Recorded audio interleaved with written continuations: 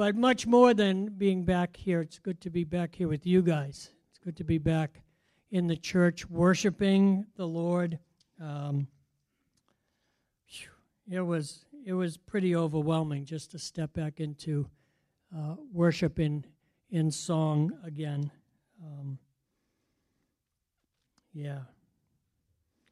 Israel was, as it always is, awesome. It was just awesome. Weather-wise, I don't think we could have asked for better except for one Tuesday when it was 110. That was pretty interesting. And we did spend, I think, the most of that afternoon sitting in very cool, fresh water talking. So that was good.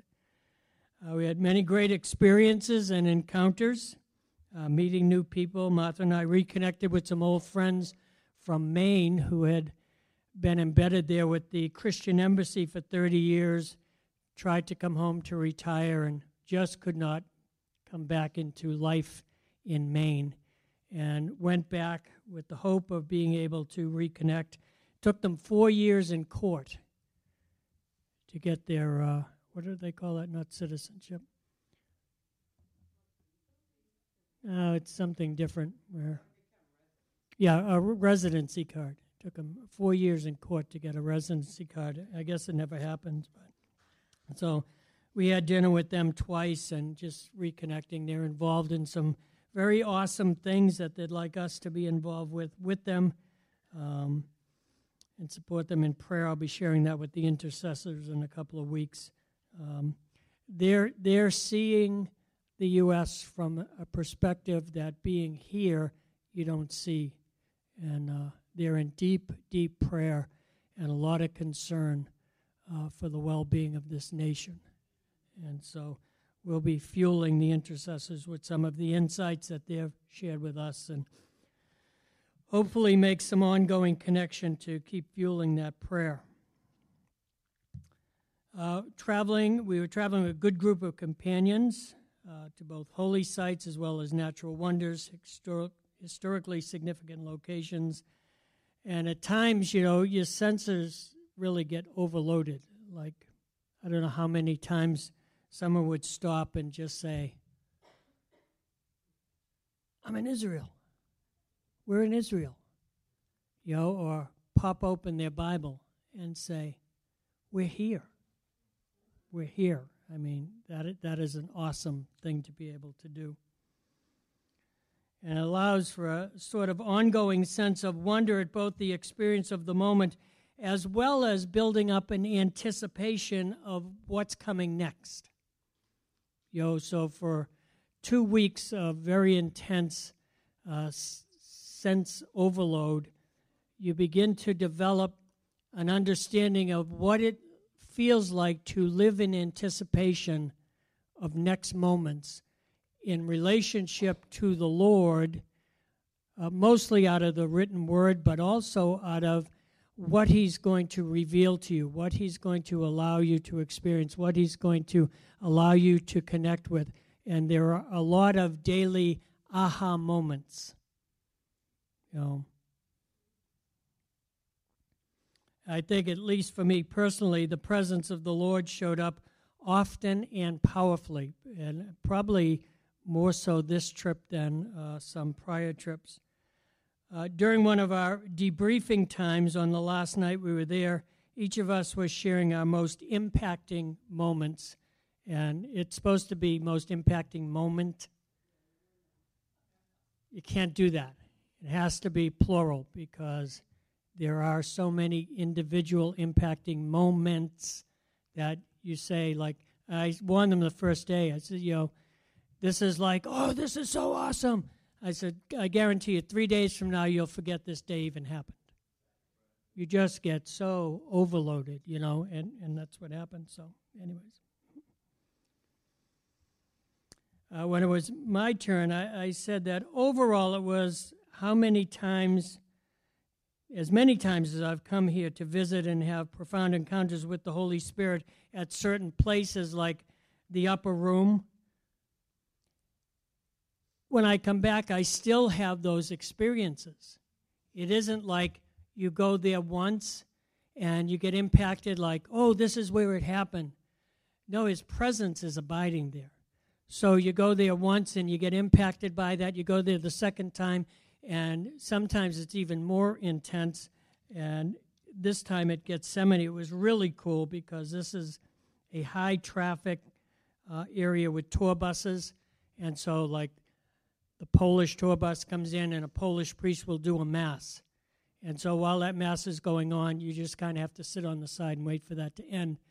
And if there's any space in between, you get to experience the place. The place is where he sweat blood and surrendered his will to the Father. And there's this stone area where tradition says he stretched himself out before the Father. The angel came and ministered to him. When you walk across that church and you get close to it, you have to go to your knees. I don't care who you are. I watch it happen with the tour groups coming in. They're chitter-chattering in there, got kind of a bounce in their step, and as they get halfway across that church floor, everything is quiet, and they're getting lower.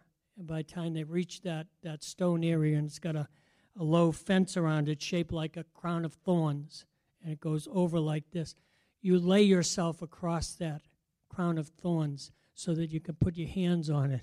And once your hands touch it, you push yourself a little more so you can get your face right into that stone, and you just lay like that and weep.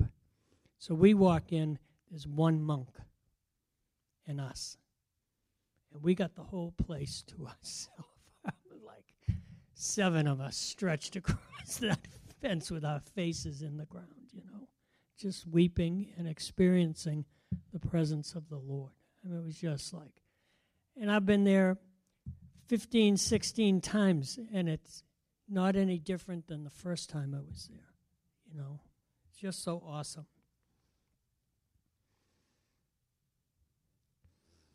At the Garden Tomb, we had prophetic prayer for healing. We went to the Garden Tomb, and they provide a little tour to connect the location to the scriptures in John, which is really phenomenal. And then they give us a little area, a private area with some type of covering and a table, and they have communion elements there for us, little things of grape juice and the matzah crackers, and we do communion, and we have a time of prayer. Maybe we'll sing a couple of songs, and then, bam, the Holy Spirit fell in prophetic healing ministry for one of the couples.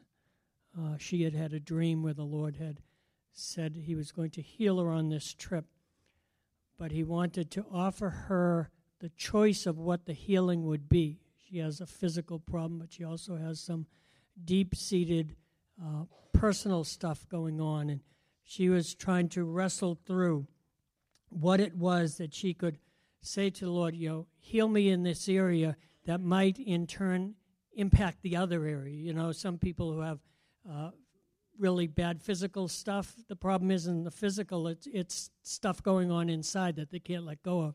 And the Lord touches them there, and the physical stuff dissipates, And he just poured out this prophetic unction on her, going way back in deep things. I could see as things were spoken, the reality of touching those things that weren't known except to her and the Lord, and that was really awesome. And we have encounters like that in the Garden Tomb all the time. I remember a few years ago we were sitting way off to the side. We're just watching the crowds going on, and on the other side on a bench there's this old couple sitting there.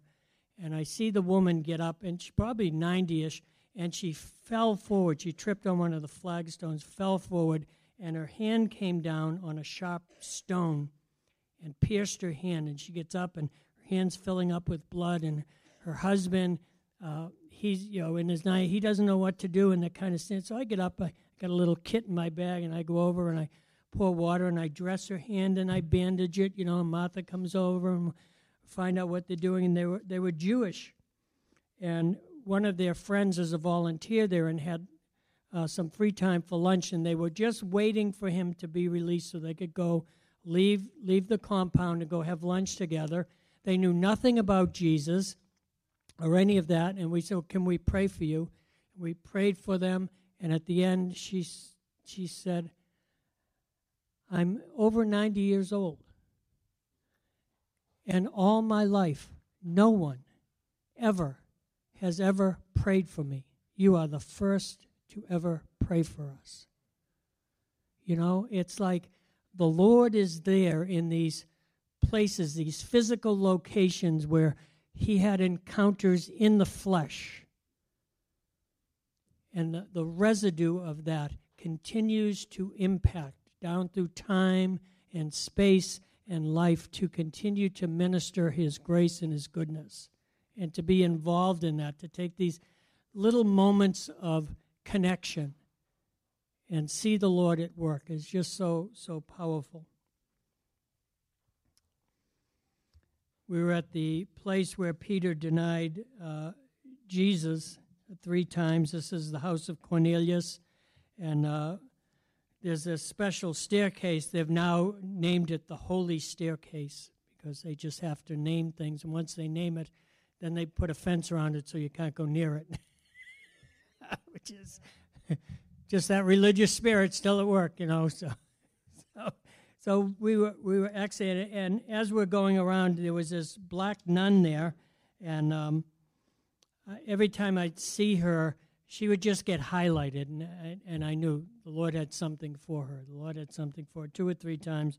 And as we're exiting, she's sitting on a bench, and I'm walking by her, and I stop, and I get down on one knee, and I take her hand, and I say, you know, I just begin to tell her how much the Lord cares for her, loves her, so appreciates that she had given up her life at home to come here to make him her husband.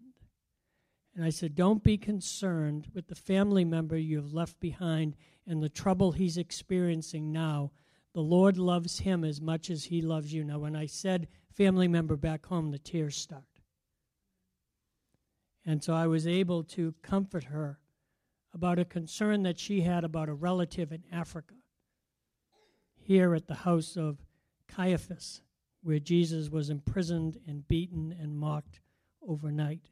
His presence, his yearning for her was expressed through our presence there 2,000 years later.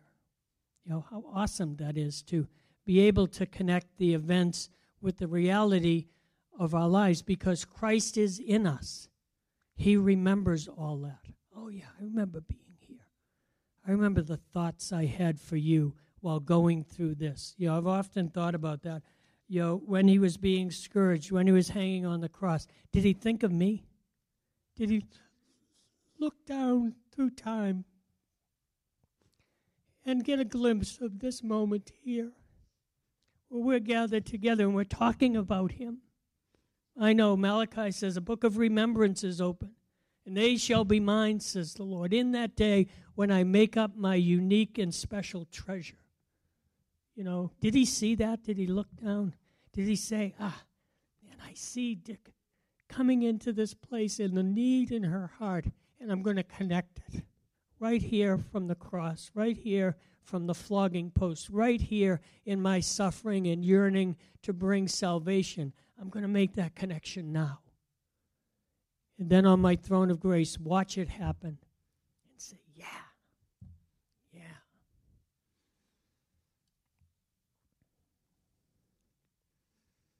These are highly impacting experience, and I think each of the team members had their own life-altering moments. Did you have one, Pat? Several, I think. One of my personal goals on this trip was to try to bring some balance into my ministry life. If any of you know me and watch my activity level, it's pretty crazy. Pretty crazy. Would you think? Yeah. I have come to the realization as of late that my soul has been wearied for a while. And so a lot of what I've been doing has just been the cumulative momentum of what I've always done. Thus, more me and less Jesus, which is really unhealthy for the soul.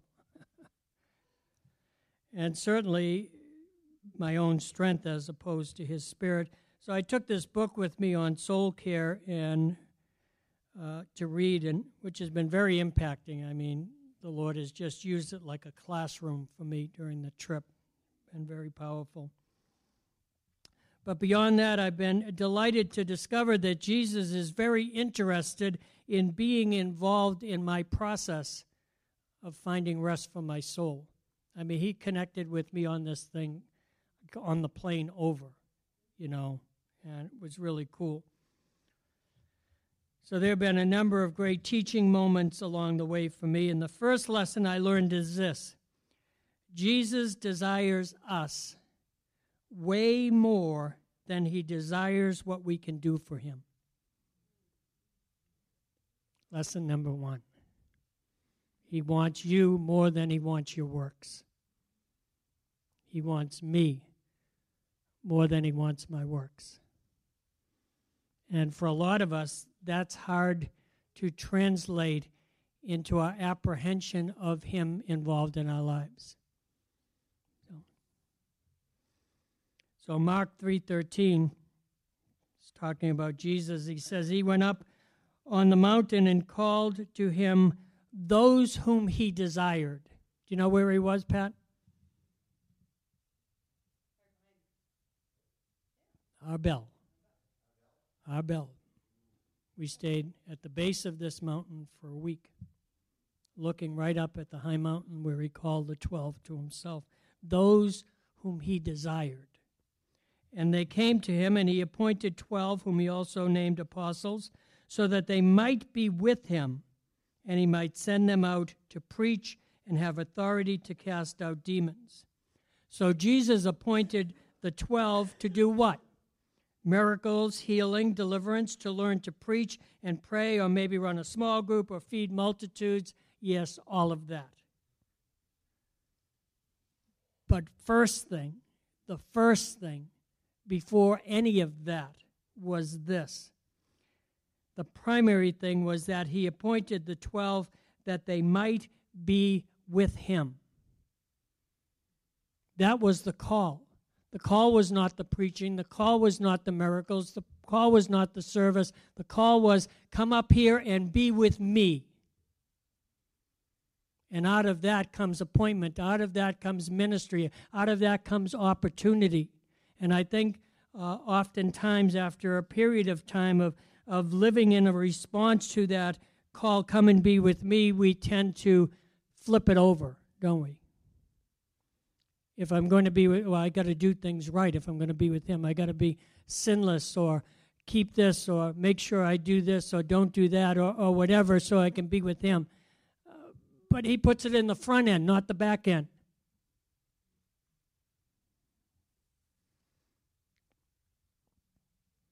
Emmanuel, God with us.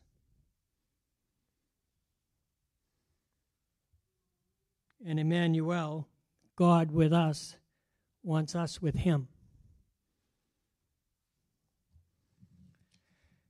But then again, it was the original intent. In Genesis 2:7, it says, Then the Lord God formed the man of the dust from the ground and breathed into his nostrils the breath of life, and the man became a living creature, and the Lord God planted a garden in Eden in the east, and there he put the man whom he had created. So he created him somewhere over here, and then put him in an environment different than what he was created out of. Aren't you glad he did that to you? Aren't you glad he pulled you out of where you were and placed you into where he is? I am. So what is going on in Eden between God and man, between God and Adam and Eve? The most profound and impacting clue that we have is the moments leading up to the loss of all that had been going on. When Adam and Eve had sinned and God showed up at the end of the day, Genesis 3:8, and they heard the sound of the Lord God walking in the garden. What could that sound like? I mean, Jesus said of the Father, God is a spirit. What's it sound like for a spirit to come walking through a garden. But they knew that sound. They knew that sound. And the man and his wife hid themselves from the presence of the Lord God among the trees of the garden. But the Lord God called to them, even though they hid themselves. And listen, he's not unaware. You know, like, where'd they go? I'm stymied. I thought they were here. What happened? Count to 10, God. We're going to go hide. You know?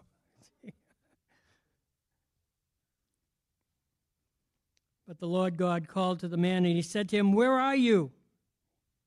And he said, "I heard the sound of you in the garden, and I was afraid." This is a first, but it's not a last, is it? Fear has had its sway. God put Adam and Eve in his garden so that he could be with them every day. Like little children, they would hear the sound of him walking in the garden, calling out their names, and I can imagine them running to his presence to feel his love and affection wash over them. Did you see those two little ones when they came in? I mean, there's the garden scene. That is the garden scene. Grampy, Grampy, Abba, Abba, Father, Father, embrace me, love me, protect me, keep me, find me, speak my name, laugh with me, have joy with me. This is the garden, and Jesus says, be like little children. Don't lose the garden. And we lose the garden when we lose our souls.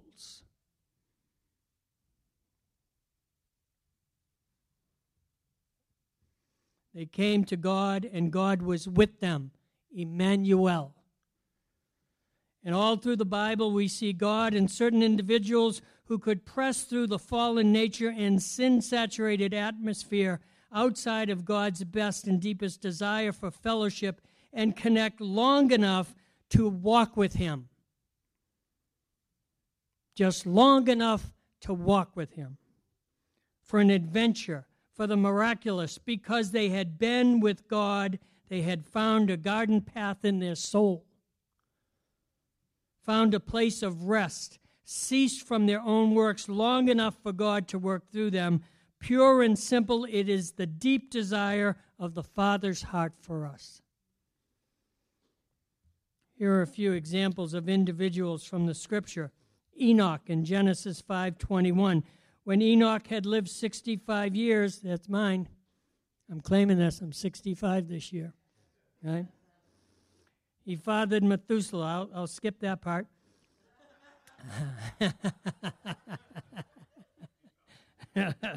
I saw her in Walmart yesterday. It stuff's over. Enoch walked with God. Enoch walked with God. He had a garden in his soul. After he fathered Methuselah, 300 years, and had other sons and daughters. So for 300 years at least, Enoch walked with God. He had gotten a hold of something. He had gotten a hold of the reality of the garden planted in his soul, and he exercised that every day for 300 years. And what stopped him? Thus all the days of Enoch were 365 years. Enoch walked with God, and he was not, because God took him. That's what stopped him. He just kept walking. The heavens opened, and off he went, him and God, in some deep discussion, and all of a sudden Enoch turns around and thinks, where the heck am I? Right? Wow. Isn't that awesome? He walked with God. Walked right into eternity. How about Joseph? Joseph, the despised brother of the 12 tribes of Israel. His father loved him best. A dreamer, a prophetic dreamer, troublemaker. Right? Brothers sell him into slavery. He ends up in Egypt. Right? Ends up in prison. everything seems to be going downhill. But listen to this. And the patriarchs, jealous of Joseph, this is in Acts 7:9, sold him into Egypt, but God was with him. What? In the pit,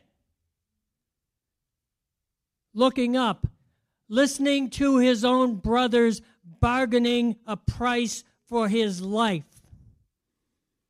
Just like Jesus, 30 pieces of silver. In the pit, God was with him. When his master's wife tried to seduce him, God was with him. Should I offend my master and God? Do you think I'm going to do that for you? It cost him jail time. Who was with him in the prison? God was with him. But God was with him. He was walking with God. And I got to tell you, when you're walking with God, the environment, the circumstance, and the situation don't matter as much as the fact that you have a companion.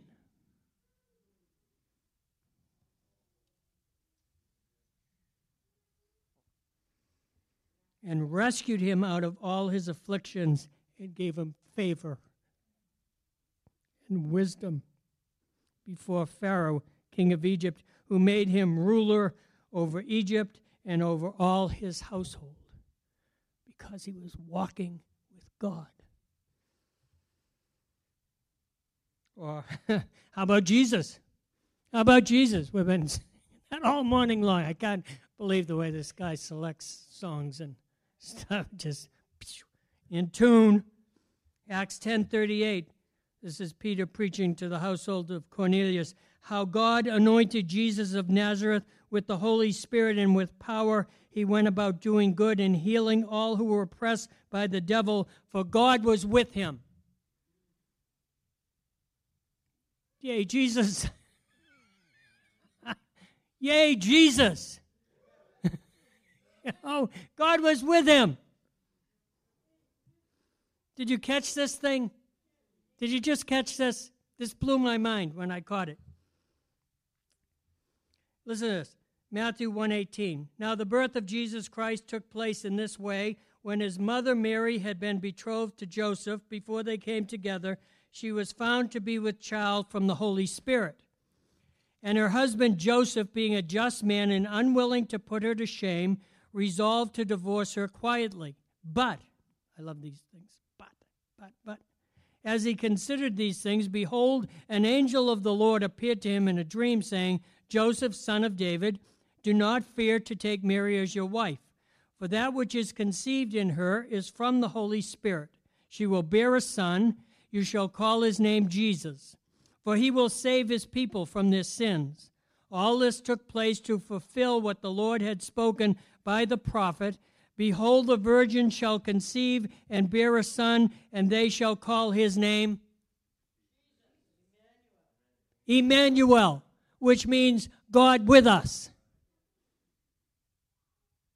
So Jesus is going about doing good because God is with him. But he's Emmanuel, God with us, and God is with him. So he's hanging out with himself, expressing the fullness of the Godhead, right? This blows my mind. The Emmanuel is being Emmanueled. So what's he doing to us? He's Emmanueling us so that God can be with others through us.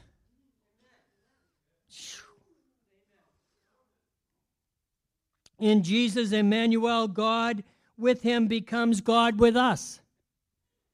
And this is not mere semantics. This is turn the world upside down reality. And the world takes note of it. Listen to this in Acts 4:5. This is after Peter and John had healed the beggar at the gate beautiful. On the next day, their rulers and elders and scribes gathered together in Jerusalem with Annas the high priest and Caiaphas and John and Alexander and all who were of the high priestly family.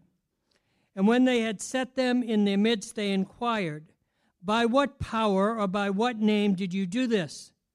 Then Peter, filled with the Holy Spirit, he's been Emmanueled, right? Filled with the Holy Spirit, said to them, rulers of the people and elders, if we are being examined today concerning a good deed done to a crippled man, by what means this man has been healed, let it be known to all of you and to all the people of Israel that by the name of Jesus Christ of Nazareth, Emmanuel, God with us, who had God with him, who is now in me, expressing God to you, whom you crucified, whom God raised from the dead, by him this man is standing before you well. This Jesus is the stone that was rejected by you, the builders, which has become the cornerstone. And there is salvation in no one else, for there is no other name under heaven given among men by which we must be saved. Now when they saw the boldness of Peter and John and perceived that they were uneducated common men, what were they? Did you hear that argument? And they were what? Uneducated common men who had been Emmanuel'd.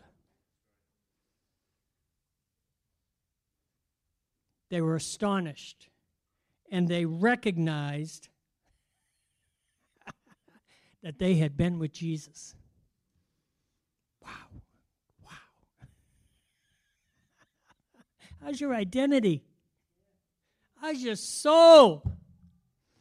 Do you have a garden path running through your soul? I don't know. Don't even know what my soul looks like.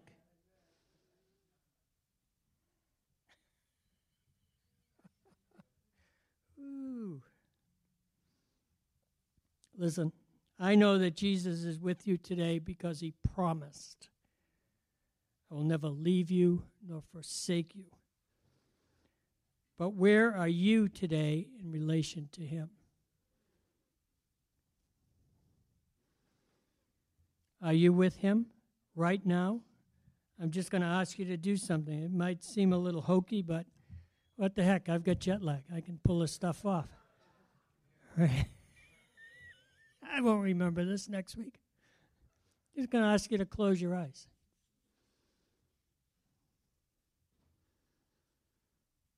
I'm going to ask you to just settle your own heart, your own mind.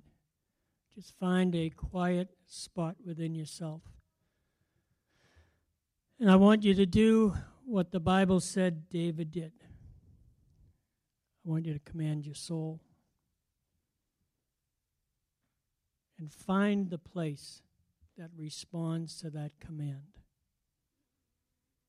and begin to explore it. It is well with my soul. Is it well with your soul? Hebrews 4:9 says, so then there remains a Sabbath rest for the people of God. For whoever has entered God's rest has also rested from his works as God did from his. Let us therefore strive to enter that rest. That rest abides in the place that you call your soul. We're all familiar with our flesh. We all know what it means to experience our spirit. Whether you're praying in tongues or the presence of God and you start weeping, that's your spirit. But do you know your own soul? Because when you breathe your last breath, your soul is what stands before Christ. Let us therefore strive to enter that rest. So in your heart, in your soul, draw near to Jesus.